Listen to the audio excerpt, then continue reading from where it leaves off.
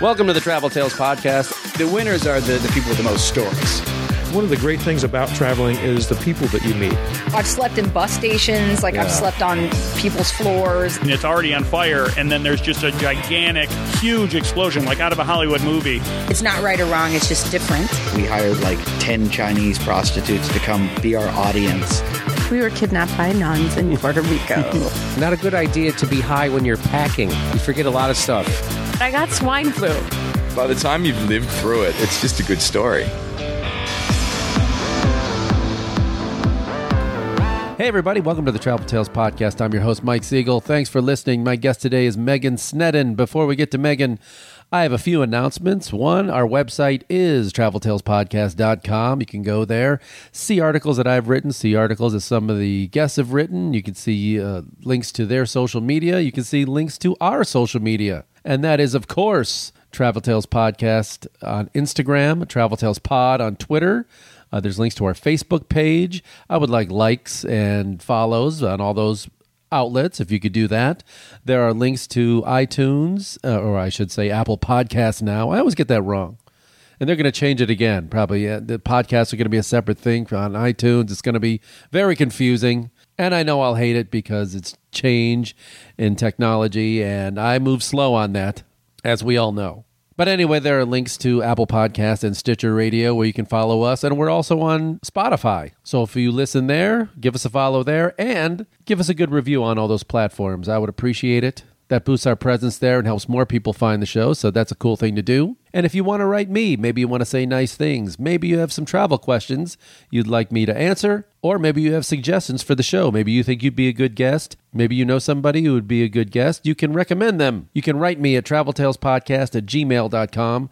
That's traveltalespodcast@gmail.com. Well, regular listeners might have realized that I missed a week last week. For the first time in the history of this show, which is now over 7 years, I skipped a week with no explanation. I just did it. Why? I was on vacation. I was gone for 3.5 weeks out of the country. First 2 weeks were spent in Africa. The first week there, I was doing my gorilla trek. That was the subject of our last episode that aired. And after that episode, I went on my own to Victoria Falls, Zimbabwe, which was incredible. I get a great video I made from that. That's on our YouTube channel and our Facebook page.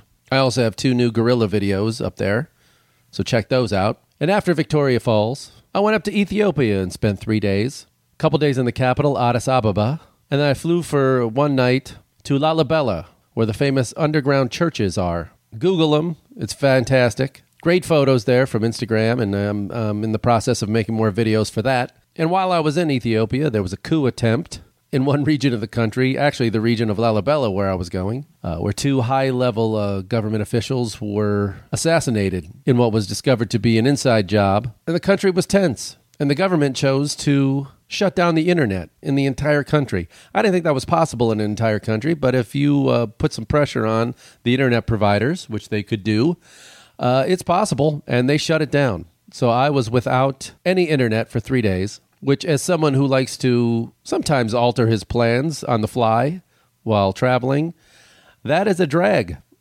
That is a difficult thing where you get no Wi-Fi or anything. My T-Mobile phone service did not work there. So it was like the old days. It was blackout. Luckily, I had booked all my flights beforehand because from there I was going on to Sicily through Rome and then later on to London, which I managed to do, but it was a little hairy at first getting out of Ethiopia. But Ethiopia, again, wonderful people. The food, incredible. But it is a poor country. And, with all that comes with it. A lot more, say, begging in the streets. And you see a lot more poverty and that kind of thing. It's a hard life, but the people, again, I found to be quite wonderful. Everybody I encountered there.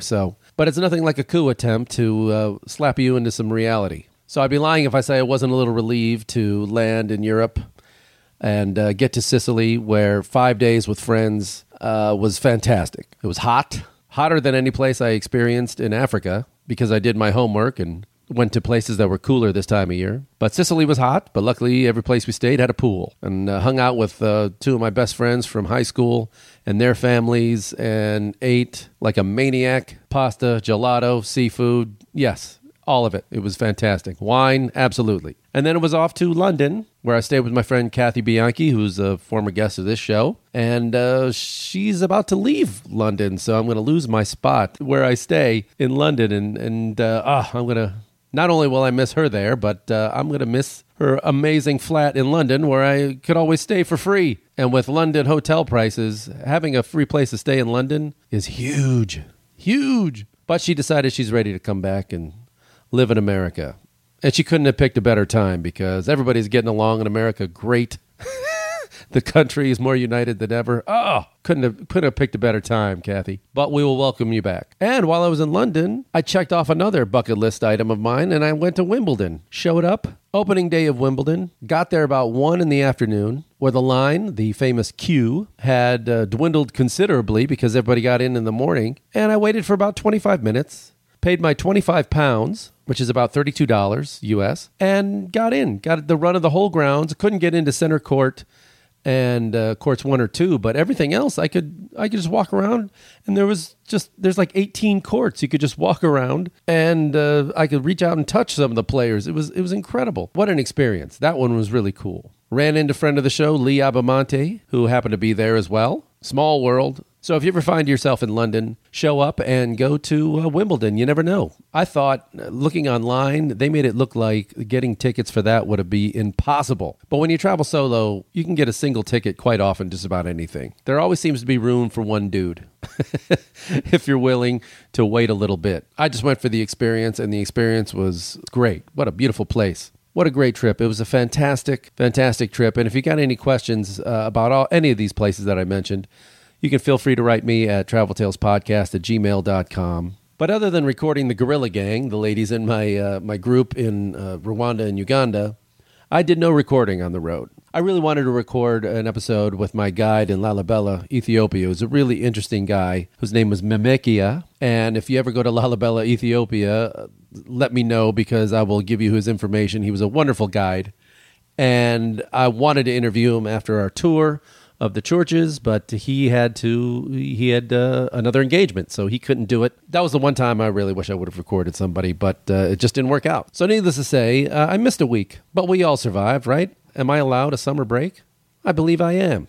And after a busy week on my return, we are back into the swing of things. And we have a great guest with great energy, and thank God she brought energy in the room today because I am coming off a real sick. I had a 24-hour sickness. Maybe you can still hear it in my voice, and I hardly ever get sick. But something crept up on me, and for 24 hours, I did not leave my bed yesterday. I was knocked out, and I was worried I might have to cancel with Megan, but thank goodness I didn't because she has the positivity that I needed.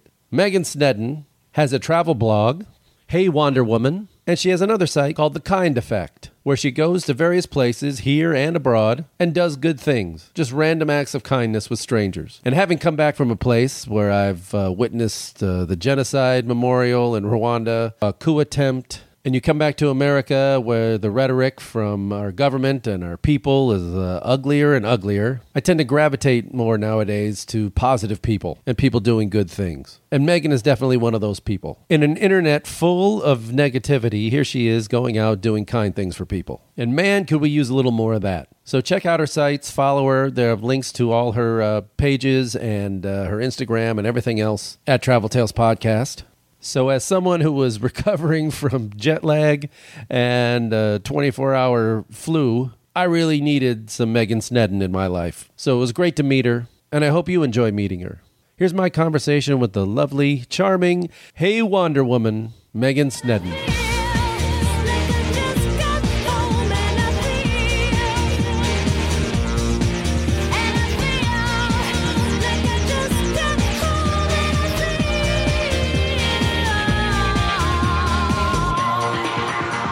Okay, I say we fire it up. Let's fire it up. Megan Snedden. Yes, Did sir. I say that right? Snedden? You did. Thank you so much for saying it right. How many? There's not too many ways you could say it, the way it's spelled. There's not an H in there, but I get Shedden, Sneeden, Snaden, and then I get just people who are generally confused and just look at it and then look at me and don't say anything. People are so dumb. What? Okay, so where are you from? Where did you grow up? I'm originally from Riverside, California. Oh, an actual native. An actual Wow. native of California. I don't meet too many of them. Wow. Okay, so Riverside, that's inland. It is inland.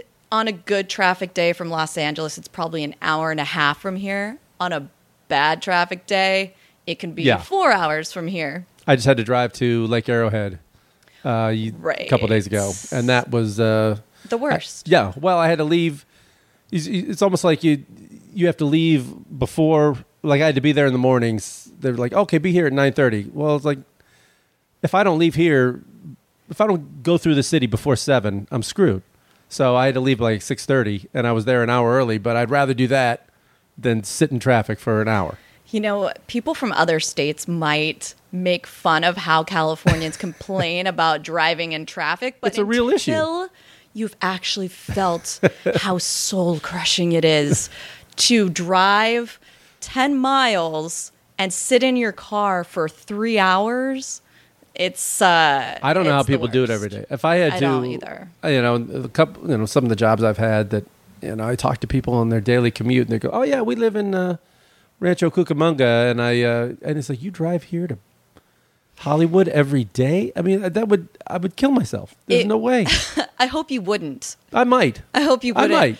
It would really be astounding for them to add up how many hours in a year they spend Or in their live in car like Orange during that County commute. and come in every day. I'm just like, wow. Getting from Riverside to Newport Beach during those peak hours on the 91, unimaginable traffic. This is LA car talk. I can't believe we're LA talking traffic about this talk. for We are those people now. We really, that SNL sketch, Yeah. The Californians, is very true to life. For you, I take the 405 to the 10 to the 101. Okay, so you grew up there. Was going to the ocean, which is only probably like, 50 miles? Yes. Was that like a big deal? Was that like a big trip for you? That was. Now we're here in Santa Monica. I had a family that did not travel, for starters. They didn't. But coming to Los Angeles was a big deal. I have these memories of the only reason why we'd ever come to Los Angeles is if we were going to see a show at the Pantages. Ooh, yeah. Ooh, fancy. Big play, yeah. Fancy, big play. Musical. But my dad would be like white knuckling the steering wheel. My mom would be like, "Jerry, watch where you're going. Slow down, slow down." He's just yelling at each other the whole time. And I'm in the back seat trying to just keep my cool and hug my stuffed animal. And it was an ordeal. That was a big thing, So I didn't really start traveling at all until my 20s, which was when I got a passport. So you didn't take like family trips in the car? Did you go to like Mexico or anything, or do anything like that? Yes. Amendment to what I just said. Okay. We did do a lot of road trips in the United States. Okay. So we would pack Yeah, up. that's what we did. I never we'd left go the country till I camping. was in my 20s. Oh, yeah, me too. Got my Me first too. passport after college. Me too. Where'd you go to Exactly. school? I went to school in Santa Barbara at UCSB. Gauchos. Any that- gauchos listening? Ooh, ooh. Oh, yeah. It was. That sounds awful. Yeah, living in the dorms that was right by the ocean and walking looks like out the the south door of to go- France there. It was so hard. Every time I go there, I'm like, I can't believe, like, this is your daily. I mean, it's so different from where I went to school. I went to like Northern Illinois University. Oh, you did? Which is in the middle of a frozen cornfield, and they're just like, and then I go to Santa Barbara. I go, oh, really? It's a little different. We speak the same language, though. Yeah, well, Kind of. kind of. So yeah, I heard that's hard to get into because so many people want to go. I was an overachiever in Oh, good high for you. school. Good for you. So Gauchos, I locked those grades in so I could right? escape from mom and dad 3 hours away. 3 hours go somewhere away. cool. Uh-huh. Bye, Wow, mom. that must Bye, have been dad. great. So okay, was. was journalism your thing then, or? You know what's really interesting about that time of my life was I went into university undeclared, and I just took every class imaginable to try to figure out what I wanted to study. I was like, maybe I'll study art. And my dad told me, he's like, if you do that, I will disown you and you'll have to change your last name. I'm like, fine, no one can pronounce it anyway. Sheddon. Shedden. Exactly. So I just took a bunch of classes. I could never quite figure it out. And then I started taking international relations classes and loving that. And I was really fascinated by the fact that I enjoyed that when the world was not really on my radar at all. I came from Riverside, and I'm like, oh my God, wait, Asia, Africa, Europe. Right. And I really became hungry to learn as much as I could. So that was my primary major, and I always loved writing, so I gravitated toward that as well. Started working for the college newspaper as a reporter, then moved my way up to an editorial position there. And then even after I graduated college, though, even though as I'm telling you this, it sounds like, oh, she was on a clear path towards something. Right. I didn't see it that way. I never thought like, oh, I am working toward journalism.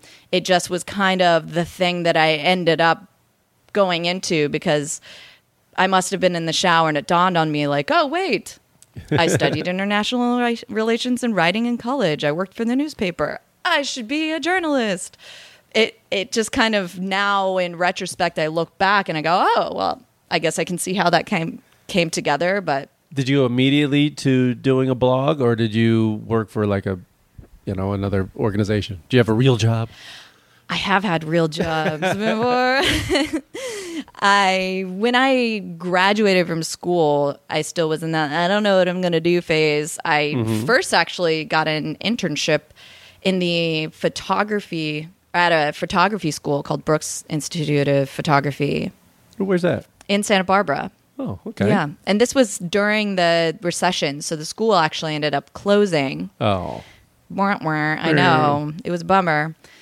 But I wasn't really sure what else to do, so I took off and I ended up living in South America for a couple years. And while I was doing that, I started pitching stories to media outlets and had some success with it. And then one day I woke up and thought, oh, I need to take this serious. And I was ready to dive in head first, I guess, to a real career after feeling like I had spent so much time waffling. So I packed up my bag from Argentina and I moved directly to New York City and was meeting with as many people as who would give me time for it. And I ended up working for a lot of mainstream media outlets like BBC, USA Today, International Business Times, Yahoo, Men's Journal, the whole dealio. Writing about travel stuff mostly? Writing about travel stuff mostly, and some business entrepreneurship stuff. Okay, so you just glossed over the 2 years spent in South America. Was it Argentina the whole time? Argentina and Peru. Oh, wow. Mm-hmm. I've been to both those places, but Buenos Aires is one of my favorite cities. Isn't it the best? It's great. It's why everything. there? Of all those places, why did you, of the whole world to go live for 2 years, why did you pick there? I think, long pause. You just like steak? You couldn't eat enough steak and empanadas? I actually don't eat a lot of red meat. Oh my gosh. How did you survive in I Argentina? Know. Well, I did at the time. I gained probably 25 pounds when I was there. And then I was like, I need to pull back. Yeah. I think that our soul and the things that we are called to mysteriously is one of the greatest things of life that we spend time unraveling and understanding. And when I look back on why I felt drawn to Argentina, South America, and living there, I don't know. I started taking Spanish as part of my major. And then I worked for actually a catering company while I was in college, in addition to the newspaper and some other odd jobs. And I met these Argentinians who were so jovial and full of life and fun to be around. And their type of Spanish just really felt like music to my ears. And when they told me all of the beautiful and romantic things about Buenos Aires, the tango, the neighborhood, the colonial style of the neighborhoods in San Telmo, of course, the steak and empanadas, and how warm and amazing the people are, I just felt like that is the place for me. I really need to be there. And my parents maybe low-key freaked out when I ended the job at the photography school and was like, hey, so, yeah, I'm moving. They're like, oh, where? Like Denver, Van Nuys, West Covina. Yeah.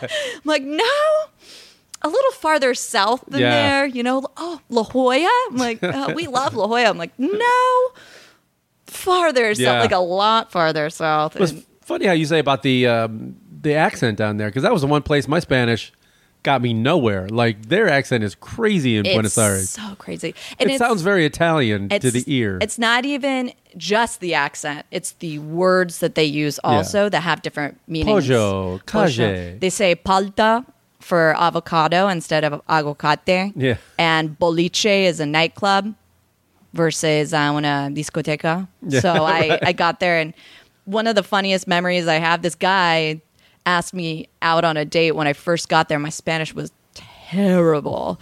And I straight up told them, like, you don't want to go on a date with me because we are not going to understand one another at all. And he was convinced he wanted to go on a date. He's like, yep, we're going on a date. Yeah, you'll be good. It'll be good for your Spanish. And I did. Then when we were having coffee, he was just talking at me, and I was watching his facial expressions to figure out how I should appropriately respond. Right. Get a gist of maybe. He would furrow his brow, and then I would furrow my head brow. And yeah, interesting, yes. interesting. And then he'd go, laugh, and I go, yeah, see, yeah. And at the end, he said to me, you didn't understand anything I was talking about, did you? I was like, no, I didn't. No. Yeah. And that man is your husband And now today. we're married. So did you work while you were down there? Or did you have a job? Depends on who's asking. Or is I'm the asking. U.S. government Yes. asking? Yes, I work for the IRS. No, but I mean, do you have to have like a work visa?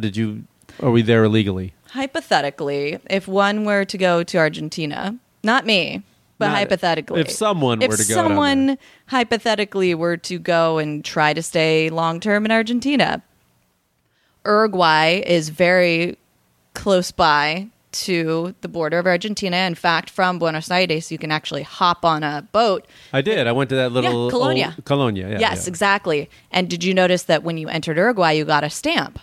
Yeah. So every 6 months you had to go down there and get a stamp. Well, hypothetically speaking, if someone somebody was gonna do wanted that, to, yes. they could just go to some of the other bordering nations and get a new stamp and continue staying. And Gotcha. I definitely didn't You know wouldn't do anyone anything who would like do that. No, not at all. And hypothetically, also, if anybody wanted to do any paid work, hypothetically, if they were to get paid in cash for doing things like translation work for an environmental aid NGO that they may or may not have spent time at, Gotcha. or Dancing. doing any cocktailing at a bar or nanny work that they may or may not have gotten paid in cash. But I did actually write a few different journalistic articles at that time that I got paid maybe $75 for. Sweet. Woo! But the living isn't that expensive down there. Not at all. Not at all. So in the beginnings of building my journalism career, when I got paid $75 for a journalism story, that was a lot of money. That was Buys a lot essentially of half my empanadas. rent. Yeah, that was half my rent in Argentina at the time. Wow. So your money Sweet. goes a lot farther. Yeah. Okay, so when did Peru come in? Peru was actually before Argentina. Oh, okay. I guess, well, admittedly, I had a Peruvian boyfriend. Here we go. I see where this is going now. I had a Peruvian boyfriend. I didn't understand a word he said, but yet we communicated. No, I mean, he was a Peruvian American. Okay. Right, he was, yeah. I had told him about my dream of living in Argentina. He's like, no, you have to go live in Peru. Peru's the best. Yeah. And of course, your boyfriend knows everything. Then you meet when a guy you're from young and Paraguay. He goes, impressionable no, you have person." to go to Paraguay. That's the best. Then you meet a Exactly. Brazilian. You have to go to Brazil. That's the best. Exactly. So I don't regret any of the decisions I've made. I mean, some of them, not all. But Where in Peru were you? Well, I flew into Lima with not only him, but actually a big group of friends. We spent some okay. time there. And then they all left. And me and a girlfriend of mine went up to Trujillo, is like 8 hours by bus north of Lima, close to Okay. the coast. And we lived with a host family there, and we taught English in a school. Oh, wow. And then we went up to Mancoras, like near the border of Ecuador, and it's a big surf community. And then we came down, did the thing. We did the thing. Machu Picchu and the whole Machu thing. Picchu Cusco. and yeah, exactly. The thing. We did the thing. Then I continued to stay on there in Lima. Came back to the States thinking that South America, I was going to say that South America itch had been scratched, but that sounds wrong. But essentially that desire would have been satisfied. But I came back feeling really just sad and out of place in California, trying to get a real job and stuff, because I still had this dream of living in Argentina. So I just left again. So this Peruvian guy Yeah. went south. That went away. Yes. Okay. I was going to say, obviously that didn't work. That didn't take.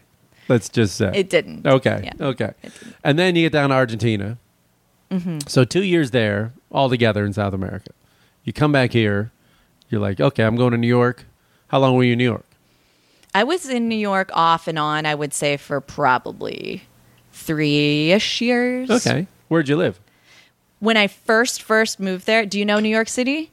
I lived in Brooklyn for about a year and a half. Oh, okay, cool. So when I first moved there, I was really broke, coming off the back of this Argentina trip and moving from the Argentine Sure. peso to the dollar again. So I should go to the most expensive city So you to live in. Sure. You definitely should. I know. I like this plan. This is all right. It was like that, or San Francisco, Yeah, I you know know. what I mean? Or Tokyo. I lived in Crown Heights, Brooklyn. Oh, yeah, okay. It wasn't as up and up as it is now. Back then, it was still... No, believe me. I was there in 96. So, okay. I mean, before Brooklyn became Brooklyn. Brooklyn. So it was actually kind of affordable. Now it's ridiculous. I was in Park Slope. Oh, You know what that was? Park Slope was affordable Yeah. at one point? Yeah. Wow. 23 years ago. Yeah. Ooh, geez. Interesting. Yeah. Interesting. But then I went back like literally 3 years after I left. I came here in 97, November of 97. I remember coming back in like early 2000s and didn't even recognize the place. It was unbelievable. I imagine. And we had a it nice being place. Very different. We had a nice place too. Oh. We had a backyard. And, Oh. I've never had a backyard. I know. It was nice. I've always lived places that are too expensive to have a backyard, but I would love one. Yeah. I have fantasies about summer barbecues and lantern lights. Right. I mean, I had 2 roommates, but I mean, at the time, it was still kind of affordable. But now, I can't imagine what that place goes for. It was so nice. It was like 5th Avenue and 3rd Street. You know where that is? No. Okay. In Brooklyn? In Park Slope, yeah. Oh, in Park Slope. So like probably 5th was walked like the past southern there. border of Park Slope. But like if you went down I'm to 4th thinking of by Vanderbilt. Do you remember Vanderbilt? Yeah, That became yeah. like, Okay. so, somewhere Yeah, to the yeah. left of New that. York talk. Okay. So did you like New York? I really loved New York until I didn't love New York anymore. Gotcha. It can burn you out pretty quick.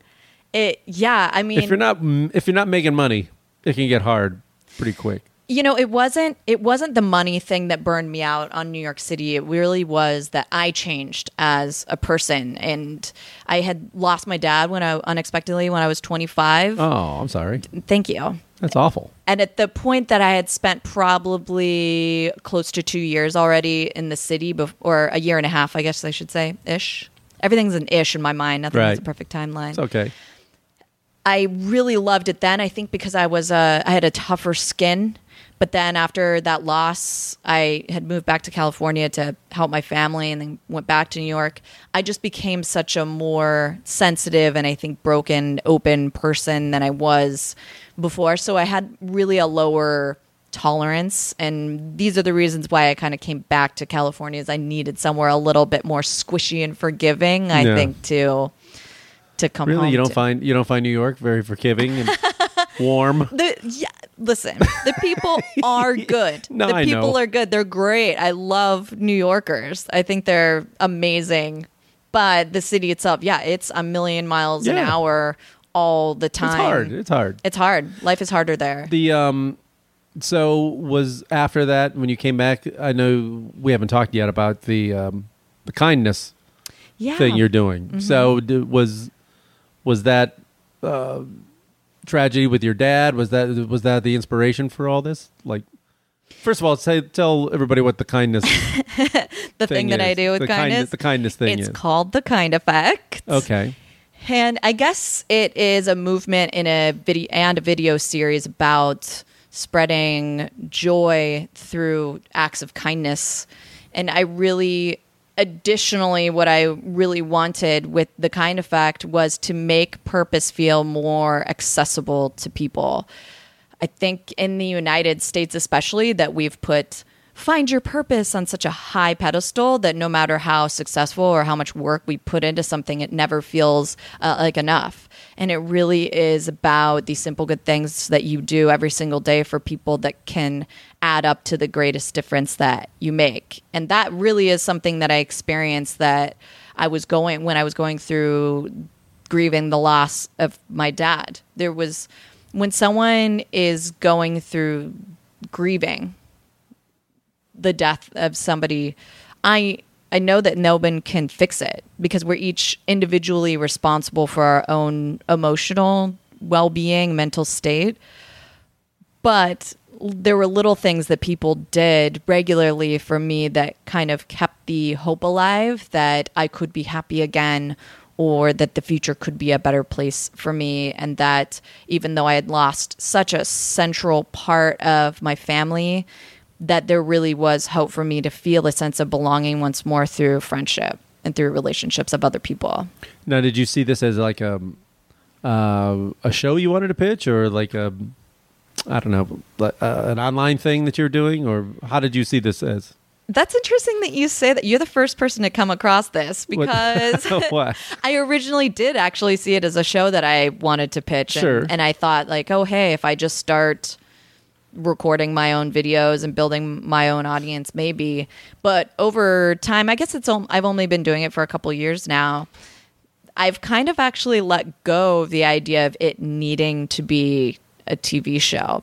Plus, things have changed so much with the way that I think we consume content that things don't necessarily have to be on You don't ABC. need it anymore. You don't really need it anymore. You can have, you can attract sponsors and build a whole show, if you will, through YouTube or other streaming channels. I mean, I'm not going to, if Netflix comes to me and says, hey, we want to make this into a show, I'm not going to be like, oh no, change my mind. But I really, I'm cool with where it's at right now of continuing to do my own videos and owning those online and collaborating with different people and different brands to do those, and just continuing to pay for the message of goodness on social, and encouraging people to come do things with me at little get-togethers and stuff. So the concept is basically wherever you go, you're gonna do something good. Now, was it always like a travel aspect to it, or did you say, well, you can do kind things without ever leaving your hometown, really, if you wanted? That's how it started, because I wanted to keep it easy. Mm-hmm. I started doing things in Los Angeles, and I still continue to do things here. I'm going with a friend this week to Century City to try to find people in a corporate-ish looking area to play hopscotch with us. Now, was that kind or just fun? It's fun. Okay. It's fun. I mean, essentially the nature of the content that I create is very lighthearted and is about spreading joy, essentially.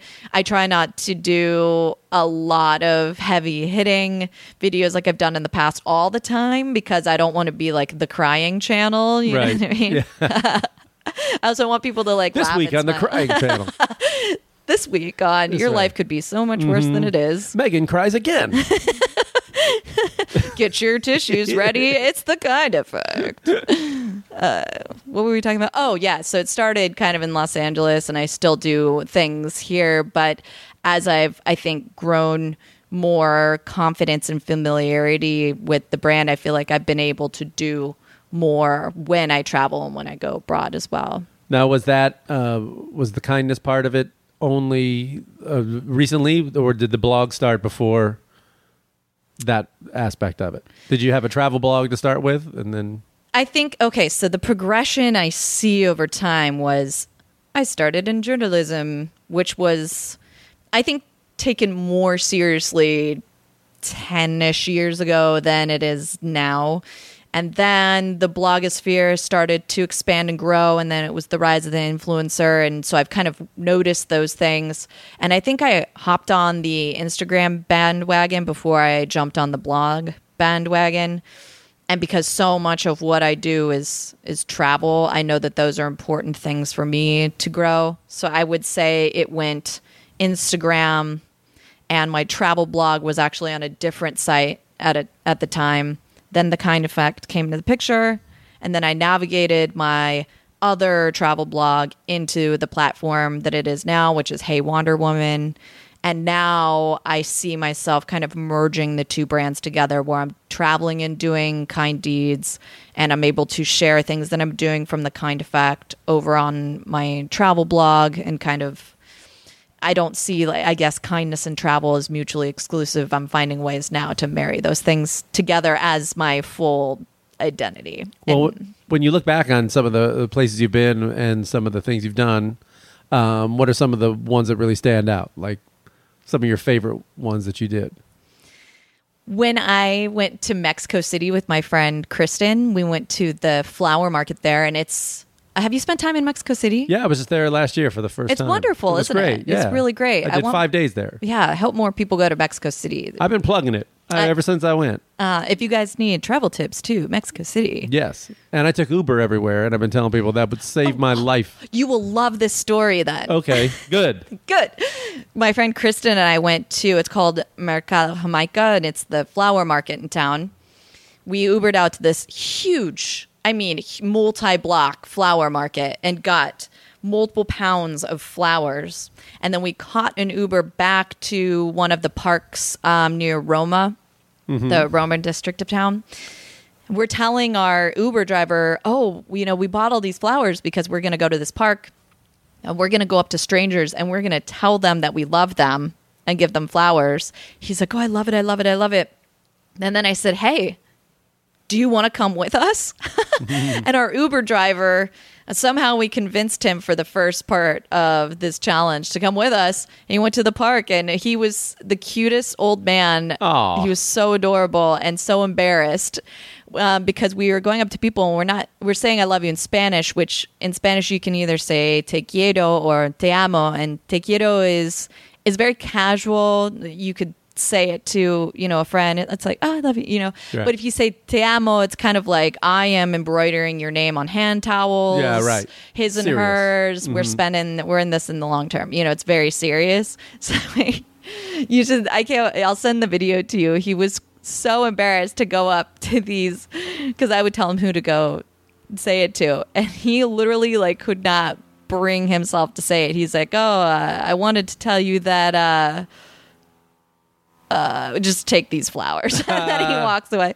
That's that funny. one was really memorable because I like doing things that are silly and kind of challenging for us because it's super awkward walking up to somebody and being like, I want you to know that I love you. Oh. And they're like, How do people react? okay. Some people were cool with it and were like, wow, I love you too. Thank you so much. And then other people would roll their eyes and look at us very oddly and try to run away. Or we tried to give them the flowers, and I think maybe they thought it was something. Which park was this? I can't remember. Was this the one with the dogs? There's dogs everywhere? there were people bring their dogs? There were people with dogs. No, it was like shelters. People will watch them all day. People bring their dog and leave them all day Oh. with these people that will just watch your dog. No, it wasn't that one. Okay. Yeah, it was interesting. I can't remember the name of that park. There but- were trees and there were Yeah, it's a paths park, through it. kind of Yeah, like- there were yeah. children playing. Wow. Yeah, I know that one. My Uber story in Mexico City is I went to the temples in Teotihuacan.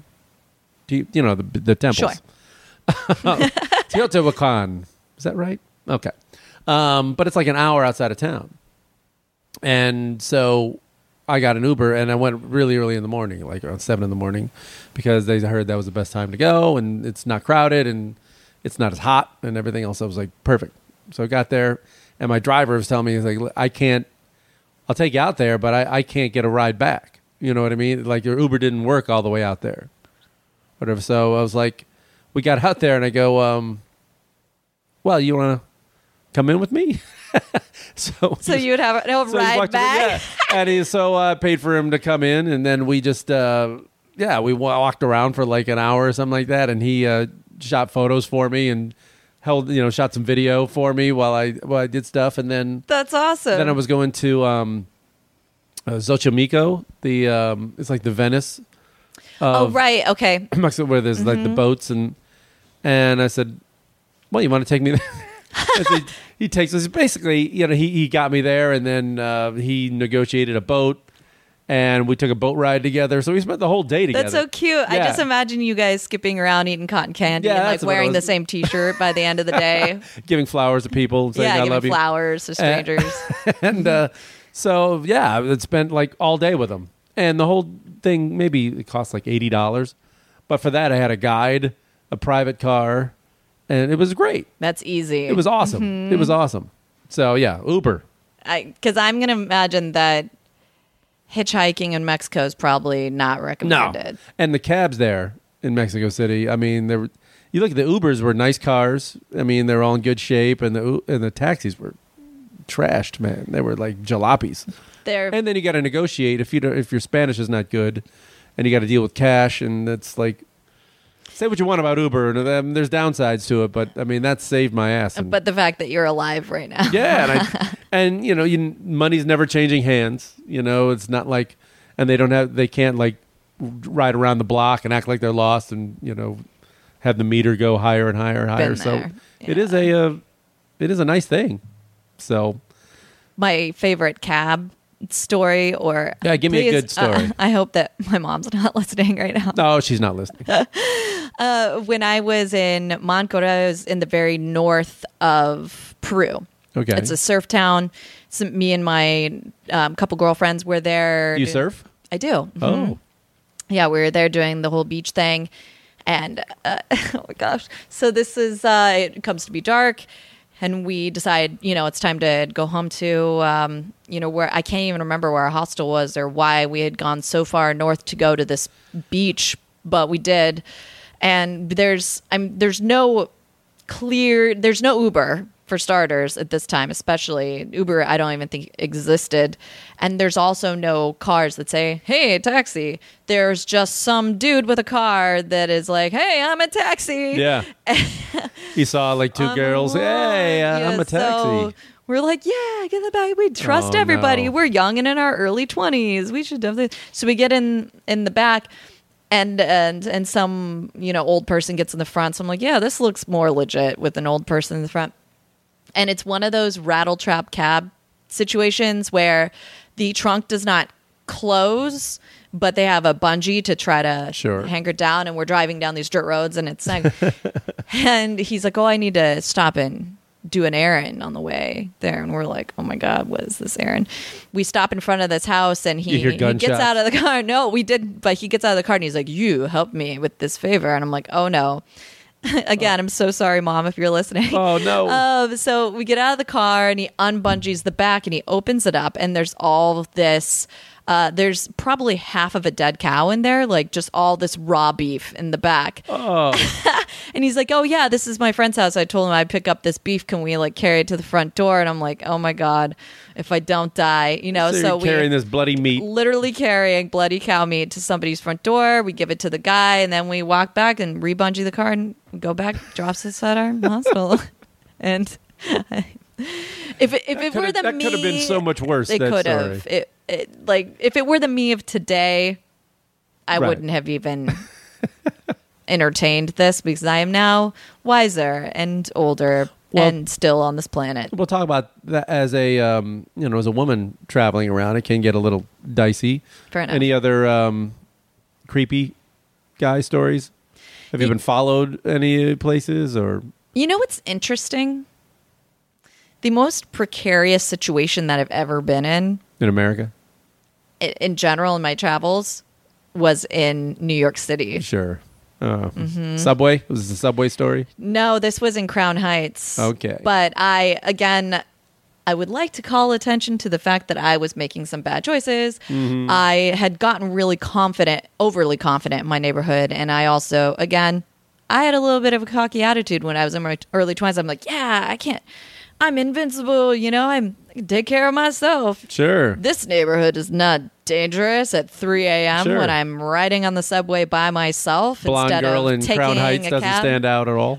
Yeah. So what I should have done when coming back from Manhattan at that time was taken a cab. Yeah. If you can get one, it'll drive you out there. If you can. Exactly. But instead, I took the subway. It's late at night. I'm not paying attention because I had my hand computer out. My cell phone was, texting on my cell phone, so watching around me, so I'm distracted. And human nature is so funny to me because the minute I turned down my neighborhood street, I could feel the hair on my neck stand up for some reason, and it caught my attention. And then that's when I hear the footsteps behind me. I'm like, oh no, someone's definitely following me, just way too close to comfort, and the really messed up part about this whole scenario was I actually turned to look at him, and he had his hood up over his head, and when I made eye contact with him, he's like, oh hey, good evening, how are you? And he smiles at me, and I was like, hey, I'm good, great. And I turn around, and there's like this split-second moment that my brain puts this all together that this is not a safe situation for me. So I turn back around to look at him, and as I'm turning to look, he's already like lunging at me. Oh, no. Yeah. But for any women that are listening, I am very serious about taking at least some self-defense classes because I had at this point done some Krav Maga, and I took a weekend women's self-defense boot camp, and just these basic skills that I learned from just even a little bit of self-defense, I think is what made the biggest difference, because I don't really know what this guy's intention was. Because I was able to get out of the situation, and he didn't even take my stuff. My bag was just lying on the floor when the cops, I ended up running away, and then the cops picked me up, and when we went back to the scene, my bag with all of my stuff in it was still there. So I don't know if he freaked because I actually out crazied him. What did you do? Like take a couple swings and you yell real loud? And well, again, hey, maybe this advice will save someone else's life, but they tell you in self-defense that if someone comes at you, that you shouldn't, if you can, you shouldn't run away. Because one of the worst things that can happen is if someone pushes you down on the ground from behind, it's hard to get up off the ground versus if you're able to kind of fight someone while you're standing. So instead of running away, you should run the opposite direction. And also just immediately give up your stuff. Even if you have valuables in your bag, just let them have it, And so again, another slow motion moment where he was lunging at me with both arms to kind of grab me around the waist, but he missed because I kind of bent forward. And then when I turned around, I took it was like a sling bag, and I just launched it right in his face. And then I started running the opposite direction. And then they also tell you in self-defense that not to just scream. They say scream things with meaning that will actually catch people's attention. So I was like, my cat, my baby, it's fire, murder, I don't know this guy, everything that you could possibly think of, that earthquake, waking up everybody. So by the time I reached the end of the block, I think all of the lights in the neighborhood were on. I had no idea I could yell that loud. And the cops came in a split second. They were just around there? I mean, the cops were just happened to be nearby? I think they patrol the area, but then also someone called it in when they heard me yelling, and they showed up immediately. And actually one of the glory moments of my life was getting into the back of that police car, because they said, okay, we're going to look and see if we find him. And there's someone radios the cop who's driving to ask about the situation, and he's like she fought him off, and I was like, yeah, did it. That's great. But that's just a story about how little things, again, can make a big difference in your life. And just knowing some basic release moves if someone grabs you by the wrist, how to get out of that, and the stuff about things you should be yelling things with meaning, and just screaming, because it's kind of like a car alarm. You ignore it if it doesn't catch your attention. Yeah. Boy, I'm trying to think of what I would yell. What do you yell with meaning?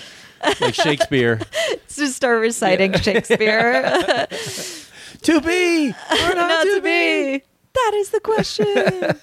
But Wow, that's kind of scary. here's what I do want to say about this whole thing. In all of the years of travel and all the places that I've been and all the things that I've done, this was really the only incident that I had. And sure, it could have turned out a lot worse, but it didn't, because I made up for my bad choices by being a little bit street smart.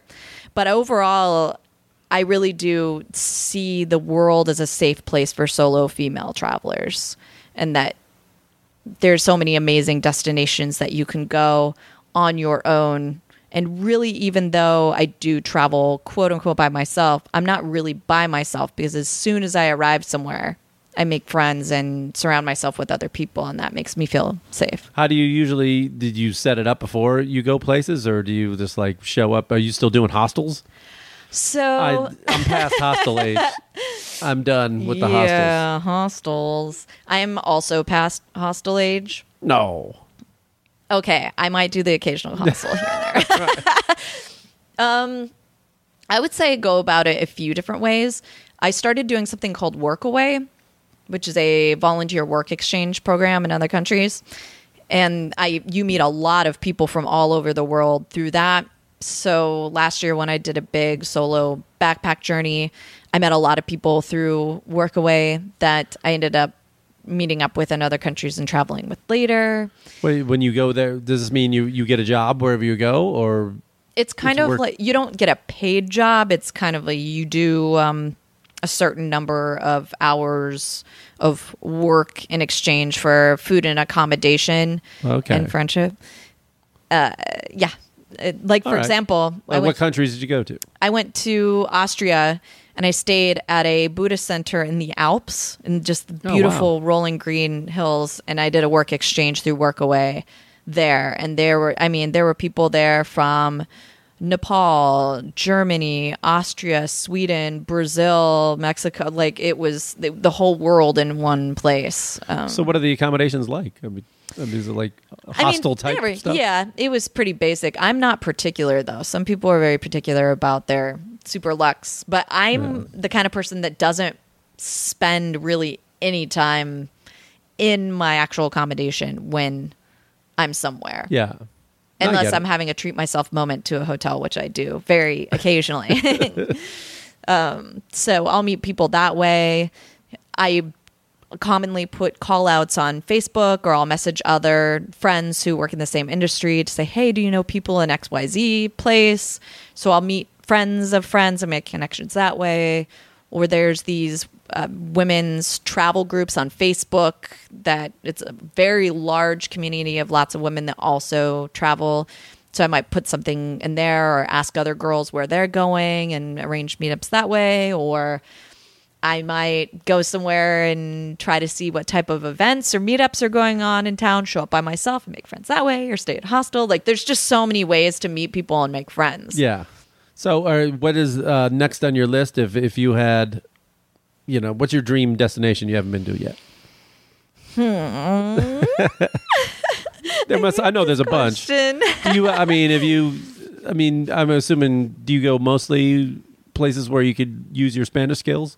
Yes, I do. I'm almost feeling like I'm having this, I'm going to call it a callback situation right now, because when I first was super hungry for travel, I told myself I want to go to all these crazy places that I've never been. And I was like, Kenya, Samoa, South America, Asia, just all over the place. And now, for whatever reason, I kind of am really gravitating toward exploring more of the United States, actually. There's a big section of the U.S. that I've never been to, with beautiful, dramatic national parks and scenery. And I really do think that the culture of different states in the United States is very interesting and fun to learn about.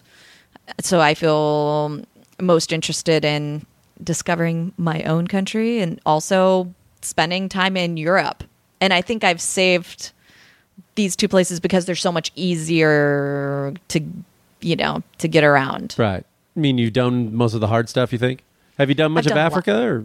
I've only done Kenya and Morocco. Oh, okay. And of course, if someone was like, hey, want to go to Africa tomorrow, I would definitely say yes. But it's not in my immediate travel plan, at least the next 4 to 6 months. I haven't been to Morocco yet. I wanted to do it because I just got back from Africa. Mm-hmm. And I was looking at it and I was like, because I was looking at the temperature around late June. Yes. Nah, maybe I'll wait. It's wow. Yeah, it's hot. It's hot. Morocco's one of those places that you really need to be energized before you go there. Mm-hmm. You have to be in a good mental and physical state before you go, and then you need to have a window for after you get back to recuperate, because it's kind of, have you been to India? Yes. Okay. Imagine that. Yeah. It's a little sensory overload. Yes, the colors, the smells, the movement of the people, the temperature. It's just a lot of intensity. Yeah. I get it. A lot of I get intensity. It. Yeah, I was going to, and I looked at Egypt, the same thing. I was looking I still haven't been, but it's going to be a different time of year, I think. Yeah, I wouldn't. It's going to be a different time of year. This Not a lot of shade. Hottest around those pyramids. destinations of 2019 are either Mars or Egypt. Yeah, God. But so you're going to stay more domestic. Staying more domestic. Oh, as I told you, I'm climbing Mount Whitney at the end of September. Yes. Doing some Have you done any hiking. big hikes? Any big mountain climbs? I did Kilimanjaro. You I got to did? think this. Yeah, I got to think this is going to be kind of the same. I would imagine I high have some elevation friends. climb. Yeah. Have you done high elevations? Have you been? How high is Mount Whitney? It's 14,000 something. Yeah, it's high. Okay. Yeah, it's I very did a high. 14er in Colorado. Okay. Pikes Peak. No, it was Gray's Peak. Oh, okay. How was that? It was cool. It was cool? Yeah. I mean, I find the altitude really starts to affect. I don't know. You start to feel it around over 10,000 feet. Okay. In terms of just you have a little trouble sleeping. You're thirsty all the time. You pee a lot. That kind of thing. I was just in Yosemite and Mammoth last weekend, and that's 9 or 10. I was definitely feeling that, or a little just disoriented for the first couple of days, and then you're short of breath. For me, and it stuff. passes. Yeah, and you get used to it. You acclimate, but then what I found in Kilimanjaro was at 15,000 feet. That's when I got geez. headache, nausea, that kind of stuff. Oh, okay. That's Good. when Good it's a to different know. level of. But I don't think you won't hit that at Whitney. It's just can get cold. It can get cold. Yeah, you gotta be prepared. because you ultimately with Whitney, it's you summit and then you come back down. Yeah, it's a long So day. It's really long. You don't sleep on it, or do you? Yeah, you hiked out to a camping spot. Yeah. You camp and then you do the summit the next day and then come back down. Yeah. And then camp again and then come Okay. out. When are you doing that? That's end of September. That's fun. So up until then, me and really anybody who wants to go hiking, if you want to go hiking, I'm always looking for people love to go hiking. hiking. You love hiking? Okay. Yeah, but getting outside, do an uphill walk for a long time. dude, that's and what I then live for. Come back. The are you doing this with other people that you know, or Yeah, I'll be with 3 other people. okay, anybody we know from the show? Is No. Justin going? Oh, Justin is not going. Oh, These okay. are actually some girlfriends that you don't know from the show, but maybe all you right. would be interested in meeting my friend Kim. She's pretty cool. She has a blog. She has a travel blog. Okay, that would be great. Yeah, you should meet her. Yeah, I know you're friends with Justin Walters. Yes, Yeah, he's the that's right. coolest. Justin's We were been in on Austria before. earlier this year. Did some outdoorsy things together. I'm sure. Super fun. I'm sure. Have you had him on the show? Yeah. He's great. Yeah. Crazy. Was his how often was his shirt off on the vacation? Justin, I mean, it's just... Hey, if I had don't those even abs, see if him. I had those abs, my shirt would be off all the time too. I think I now am used to seeing his abs so much that it looks like a shirt. Yeah, It looks right. like, those spray paint shirts that it's the abs are spray painted Of on. It course, kind of yeah. looks like that. So I'm like, oh, he's wearing one of those shirts. We actually went skydiving a couple weeks ago in Carson City, Nevada, Oh my gosh! and okay. he did it shirtless. I'm sure, of course he did. They're like, it's going to be cold up there, man. He's like, I don't care. He doesn't care. That's so funny. I'm not on that bandwagon Uh-huh. for obvious reasons. How'd you do with the skydiving? It was really challenging. You did a tandem, right? I definitely did a tandem. That's fun. Definitely. Yeah. It was I had a hard time working up the courage to do it. To jump out of an airplane, that's not easy. It's definitely not. And so, not to be a Debbie, but Debbie Downer. A Debbie. I just call her Debbie. So my dad, when he passed away, it was in an aviation accident. So for me, this was actually something that I wanted to do for myself because it was a personal challenge, I think, about the culmination of getting past a lot of trauma given the nature of my dad's accident. And having Justin there shirtless was definitely really comforting. And the additional thing was I actually backed out of doing it at first. But, with the Kind effect, I thought, what if I make this mission about something greater than my fear? And I write Be Kind to My Hands, and it kind of becomes a talk piece for promoting kindness, even though it's seemingly unrelated. But I tried to tie it together, being like, oh, dare to be kind, be bold, be kind, or whatever. And so I wrote Be Kind on my palms and jumped out like that. So I have this epic picture now on my Facebook. Oh, that's great. Yeah. Did you get at least enjoy some of the view from up there? Okay. Despite what might hold people back from skydiving, it really is an incredible experience. I did it. You did I've done it before, okay. yeah. It's something that I really enjoy. Yeah. Yeah. That's great. And the scenery, when you pick a beautiful place to do it, is just amazing while you're on your way down because it feels like you're floating. How'd you do Carson City? Why there as opposed to... there's places out here you could do. There are. We were on a trip actually with Visit Carson City to get to know that part of Nevada better.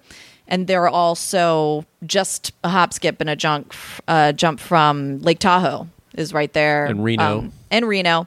But it's they've renovated the area and so it looks really brand new, and it's a lot less crowded than Reno during the summer. So it has this fun outdoor music scene and small town vibe without the craziness of Reno. Yeah. But when we jumped over Lake Tahoe. So beautiful. Yeah. That's great. It's beautiful. Anything else did you want to try that you've been afraid to do and that's on there? Stand-up comedy. Oh no. Oh no. Boy, are you in the right place. Oh, boy. Yeah. I don't know. I don't know if I'll actually do it or not. Well, I told you. Why would you be any different than anybody else in this town? I don't know. I told you I incidentally did a little bit of stand-up recently, only because my friend and I went to an open mic night, and he put my name in the thing. Right. But I got up and just told some stories about my very weird family, and it got some laughs. But that feels different to me than actually trying to prepare jokes and present them for people. It was like, I didn't have any of my self-esteem riding on that when I was just like, this is a wash. But when you actually put creative work into something hoping that people chuckle and then they don't, that seems terrifying. Yes. Welcome to my life. How do you deal with the feeling of when you write a joke, you say the punchline, you pause, and there's nothing. And there's nothing. Well, you can either go, okay, maybe it's them, or it's a little bit of you have to believe. I would give something like 3 times, and if it's still getting nothing, you can tweak it a little bit. Maybe you change the wording, or you punch it up a little something. It's still getting nothing. Maybe I'm wrong on this. And sometimes you got to go, maybe I'm just not. Yeah. There's a lot of jokes that you throw out because I think they're great, but they just don't work. And Fair sometimes enough. you just got to go, I got to let that one go. Fair enough. Yeah, that one's for me, but got to let it go. Yeah. I love stand-up. I love watching stand-up. I try to do it regularly because it's just so fun. But of course, I see plenty of comedians try things. Yeah. And then nobody laughs and they kind of go, all right, that one did not work. Yeah.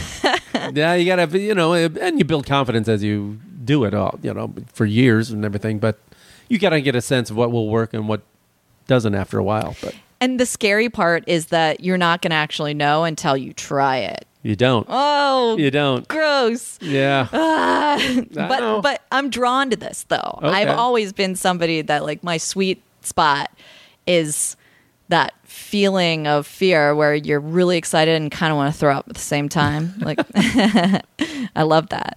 So what was so like I'll do a standard questions of, I always ask people, what was the craziest thing you've ever eaten abroad?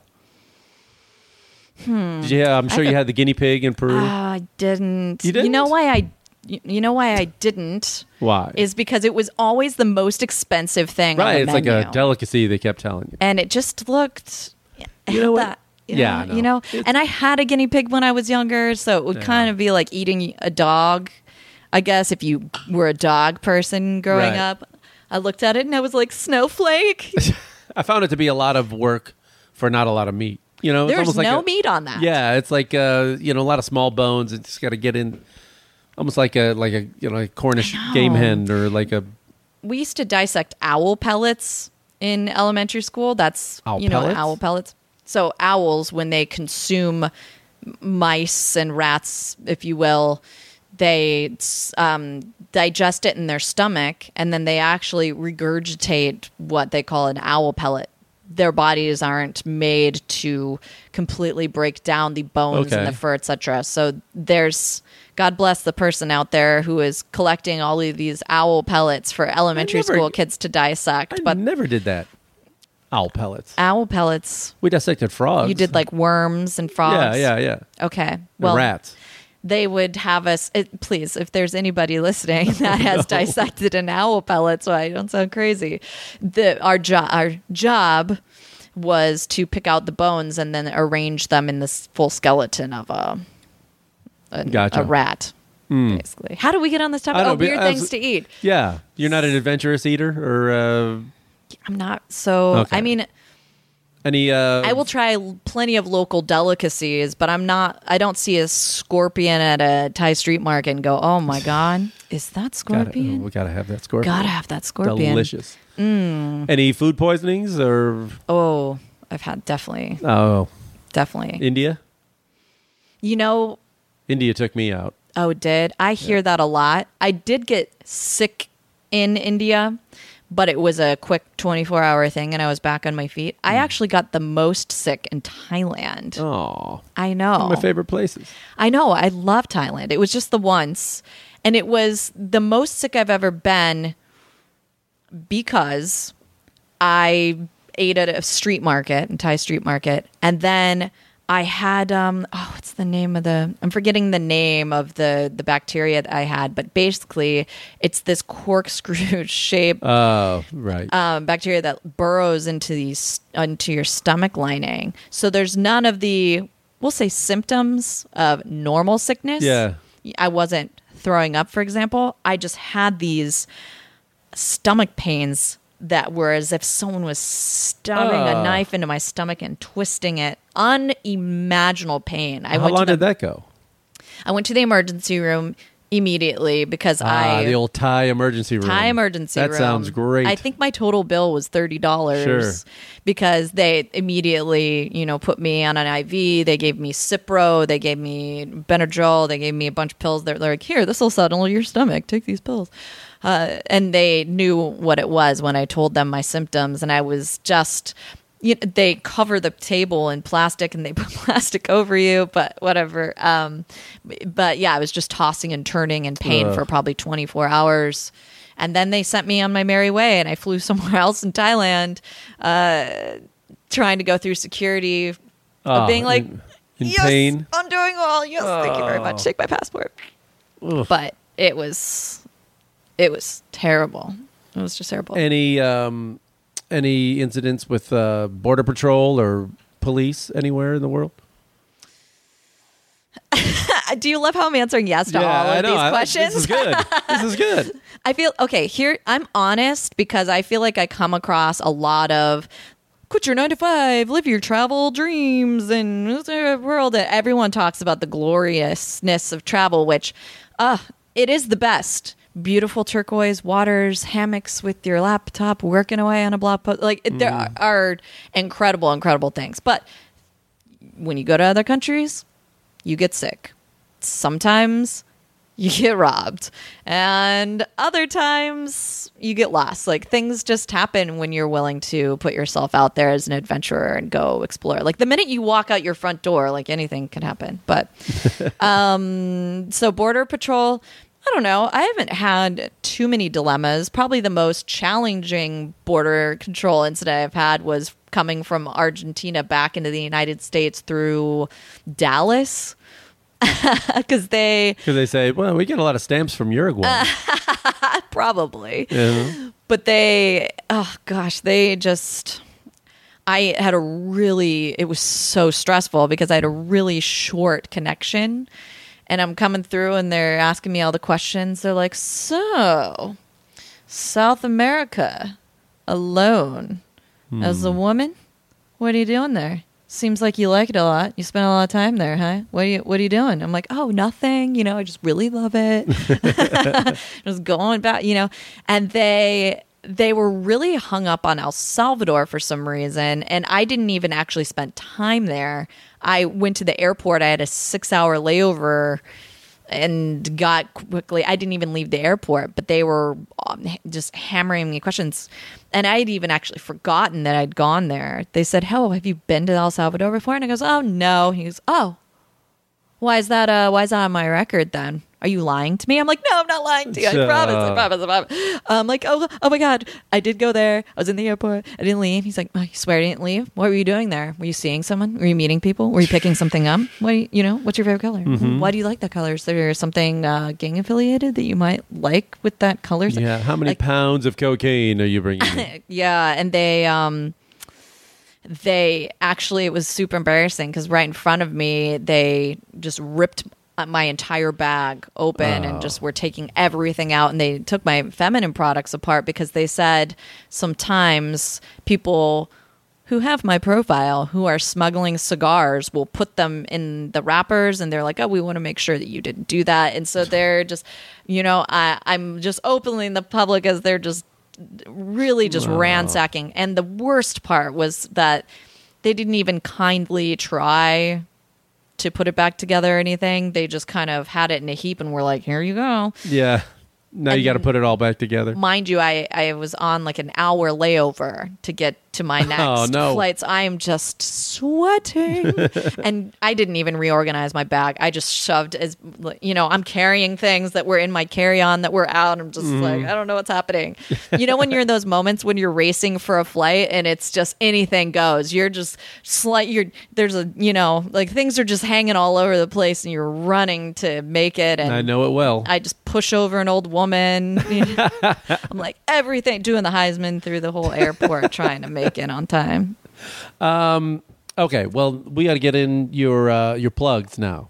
So, okay, where is it? Where can everybody find you? Where you got 2 different websites now? I do. I have 2 brands. Okay, so tell us all them. So, if you're interested in kind deeds, you can go to thekindeffect.com. We're on YouTube. We're on Instagram. The Kind Effect. The Kind Effect, everybody. And that's effect with an E, not affect.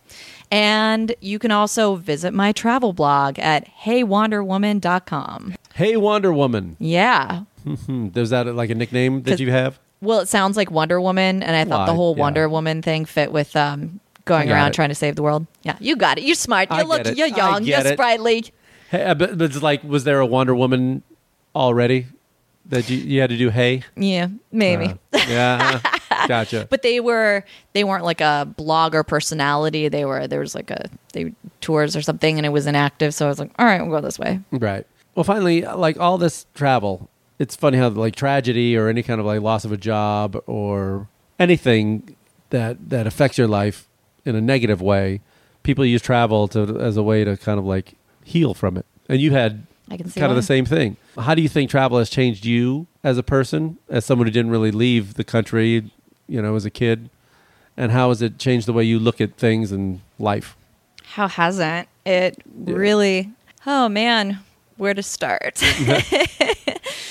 Gosh, I guess, well, when you leave the place that you might identify as home, where everything is comfortable and familiar, and you go somewhere fresh and new, I think for me, it's very easy to stay in the present moment when you're captivated in that sensation of awe. And being in the present when you've been through trauma is really good for the brain because you're not ruminating about the past and everything that's already happened, and you're not projecting into the future. You're just right there experiencing whatever incredible person that you're with that you meet on the road, or whatever incredible monument or building or mountain or ocean that you're looking at. And it's something that continues to just revive and refresh my soul, I think, again and again and again. And what really keeps me addicted to going out and doing and seeing more is the opportunity to meet people who think and act differently than I do. Because I think travel is the thing that really makes a big difference in the world, because you can think anything that you want to think about people of other walks of life, but until you actually go and meet them and try to understand is really when you can get a truer perspective on their lives, which then leaves a mark on you in the way that you choose to live. It's a good answer. Thank you. That's great. So vote for me, everybody. Megan for president. Hey, Wonder Woman. Well, thanks for doing this. Thank you so much for having me. This was fun. so much fun. Great. So we'll find you online and Hey Wonder Woman. There and in the audience on the cruise ship when you're performing your comedy bit. Boy, I'll bring you on stage and you can see.